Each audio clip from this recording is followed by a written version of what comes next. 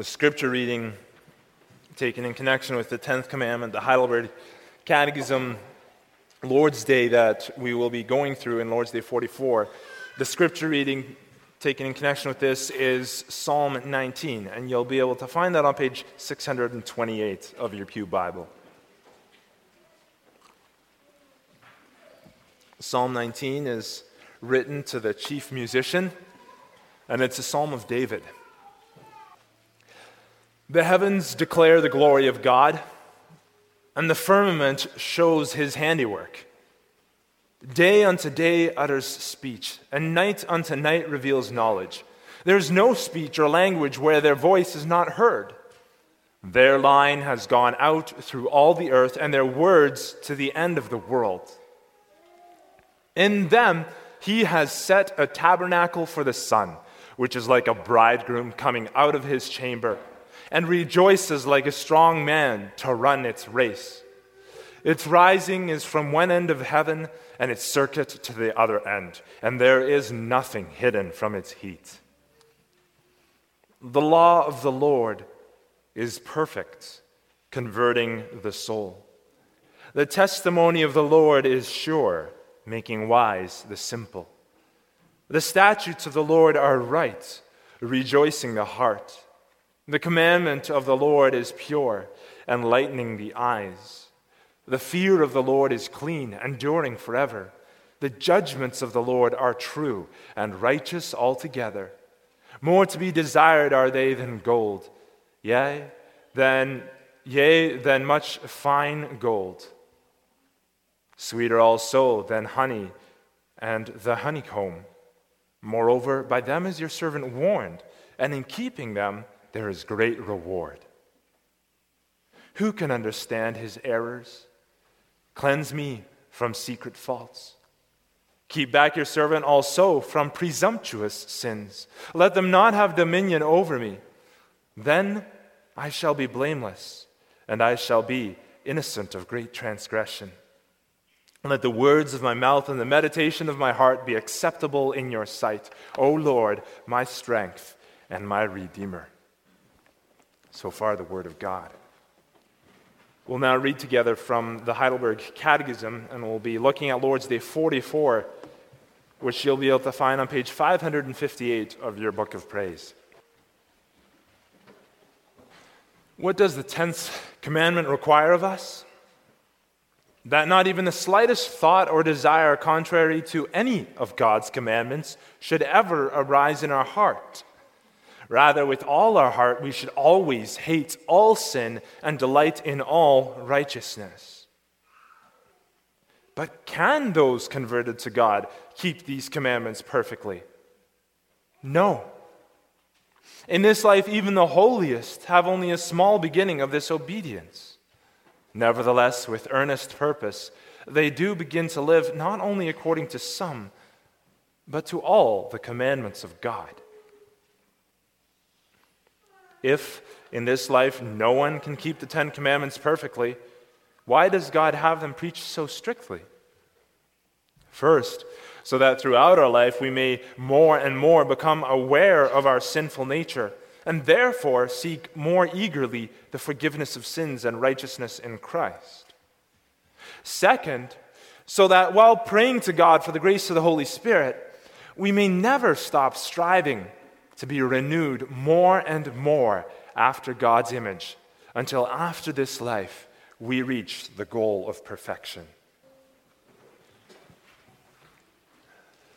Beloved congregation of our Lord and Savior Jesus Christ, have you ever tried to keep a toddler from doing something that he or she wanted to do? Say this toddler's reaching out for something. Maybe on a Sunday afternoon, it's a hot cup of coffee on the table. And you look at him and you say, no.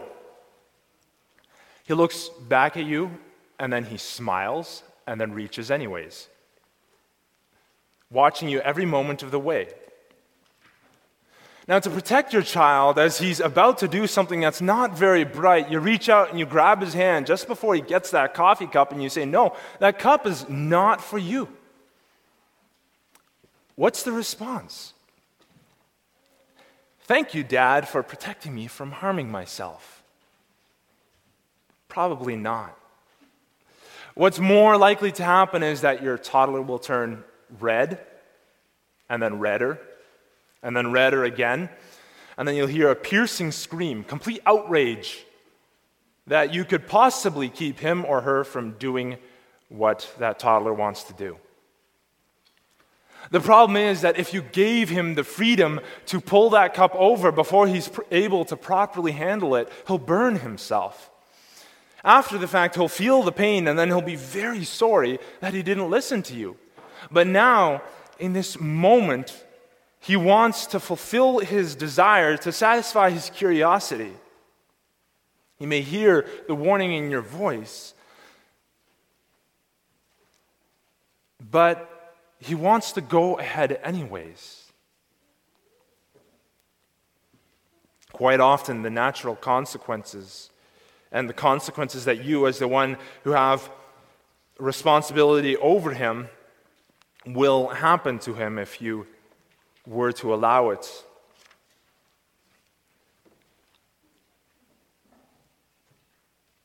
Already now, at this very young age, you can see the effects of the fall into sin in your child, of humanity wanting to go his or her own way.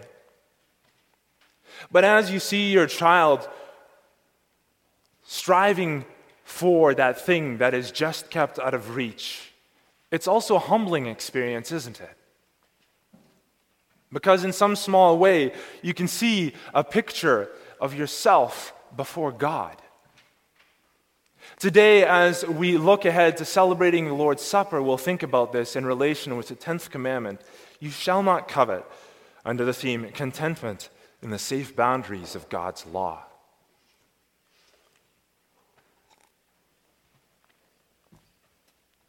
Now, why do we need to talk about the boundaries of God's law with this commandment, you might be thinking?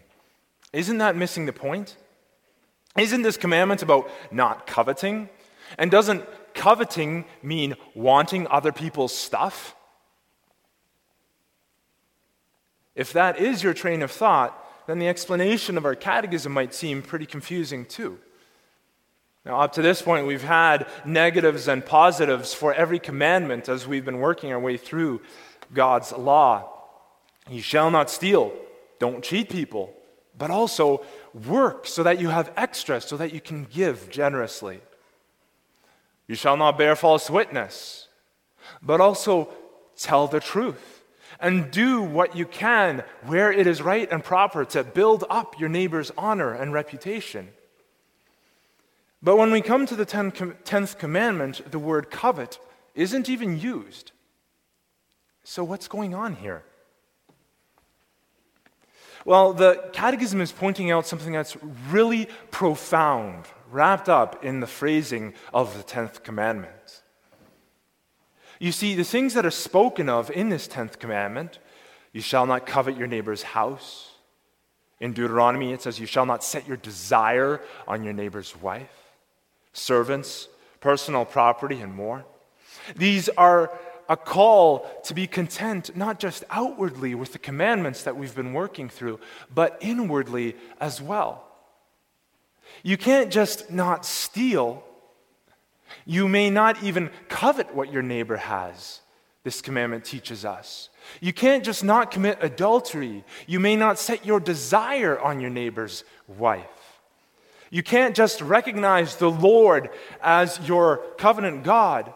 You must be content with His having set you in life with what you have, what you own, and who you are. If you truly do believe that He is your covenant Lord, and that your hope is in Him and in Him alone, the first commandment, then you are called in this commandment not to covet what He has not given you, but to recognize Him as sovereign, and to recognize Him as being the one who put you into the situation that you are in, whether financially or otherwise, and that He'll be the one who will guide you in it and through it. This is also true if you find yourself in a bad place because you've strayed from God's law. It's at this point when you see the effects of all of it around you, that you are brought to know that the only good place in the world is to be in the center of God's will. Outside will bring distress, depression, desolation. Might bring joy for a time and satisfaction for a time, but nothing lasting. But finding yourself in the center of God's will, within the boundaries of His law, will bring you peace. Peace between you and God.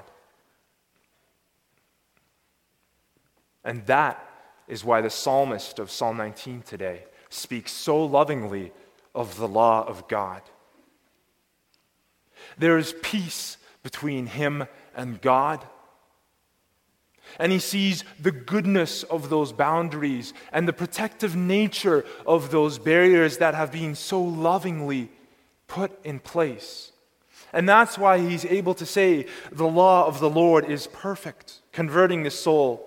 The testimony of the Lord is sure, making wise the simple. The statutes of the Lord are right, rejoicing the heart. The commandment of the Lord is pure, enlightening the eyes. The fear of the Lord is clean, enduring forever. The judgments of the Lord are true and righteous altogether. More to be desired are they than gold, yes, than much fine gold. Sweeter also than honey from the honeycomb. There is a deep and a profound love that's being spoken of here. A contentment and a recognition that God's law is good, that it is precious. Now, that's not to say that life will suddenly be much easier for those who are within God's law. And we do get a picture of that in the life of the author himself. Because the author of this is King David. King David himself knew the sorrows that came with living in a broken world. He knew it all too well. He could see the damage that it did to his family. He could see the damage that it did to those who were in relationship with him, whether they be his commanders, whether they be his friends.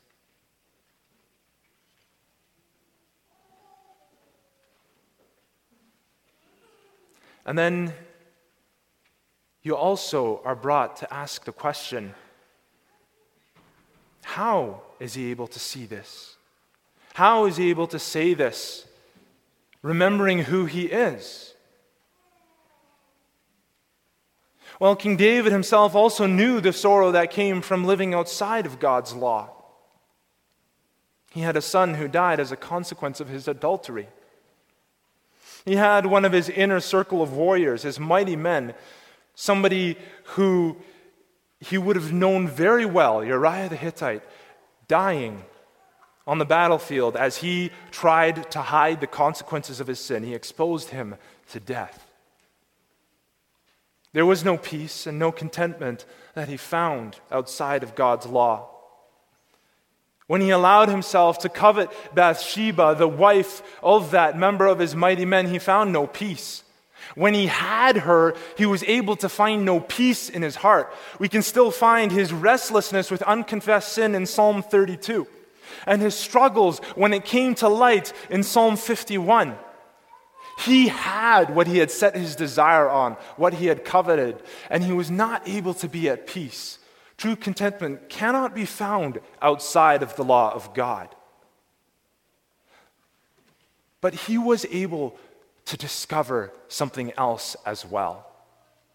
As he went through life, even in the face of these great sins that he went through,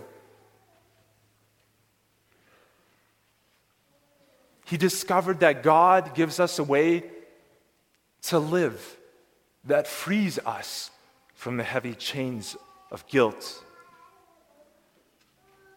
that his law frees us from the pains of discontent. When we immerse ourselves in his law, not just as a way to keep from doing something, but as a way to find a direction in the right way to live, not just hold our hearts back, but to give our hearts, we will be able to live in a joy that's right and proper.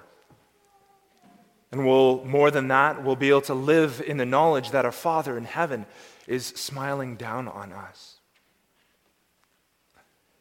But how is he able to do this?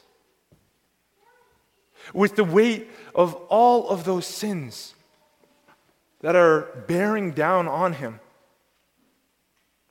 with his hand in murder, with his hand in adultery. How is he able to do this when he sees the ripple effects of his sin passing down through the generations and his children going astray? His children doing so much hurt to each other and to those around.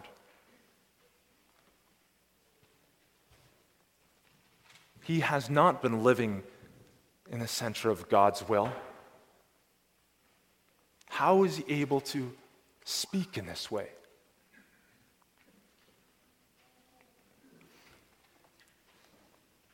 Who can understand his errors?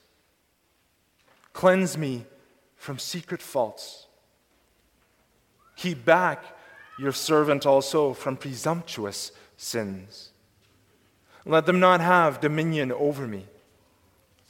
Then I shall be blameless, and I shall be innocent of great transgression. David was able to find redemption in the God of his salvation.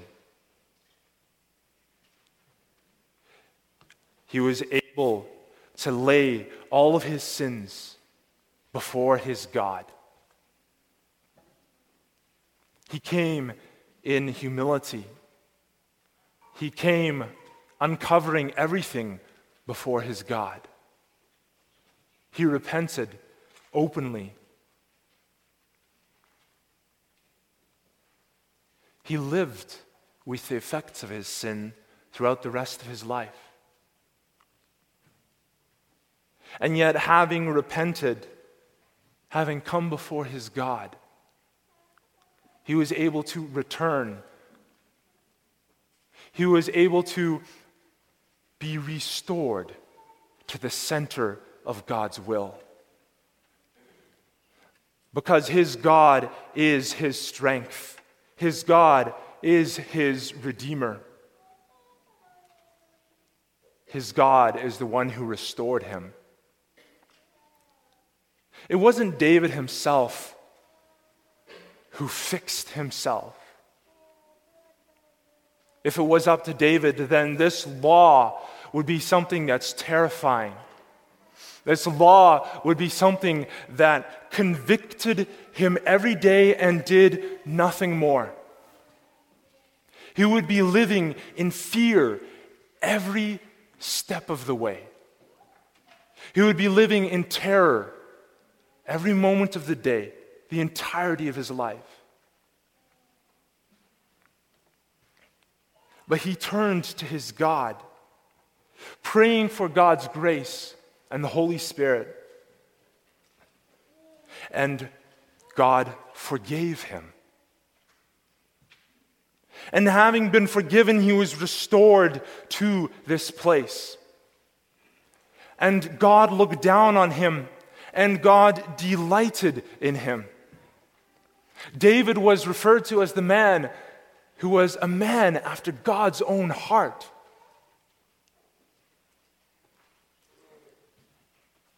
God restored him, and God delighted in him once more. That is why he's able to find such joy in the law, because it doesn't condemn him anymore.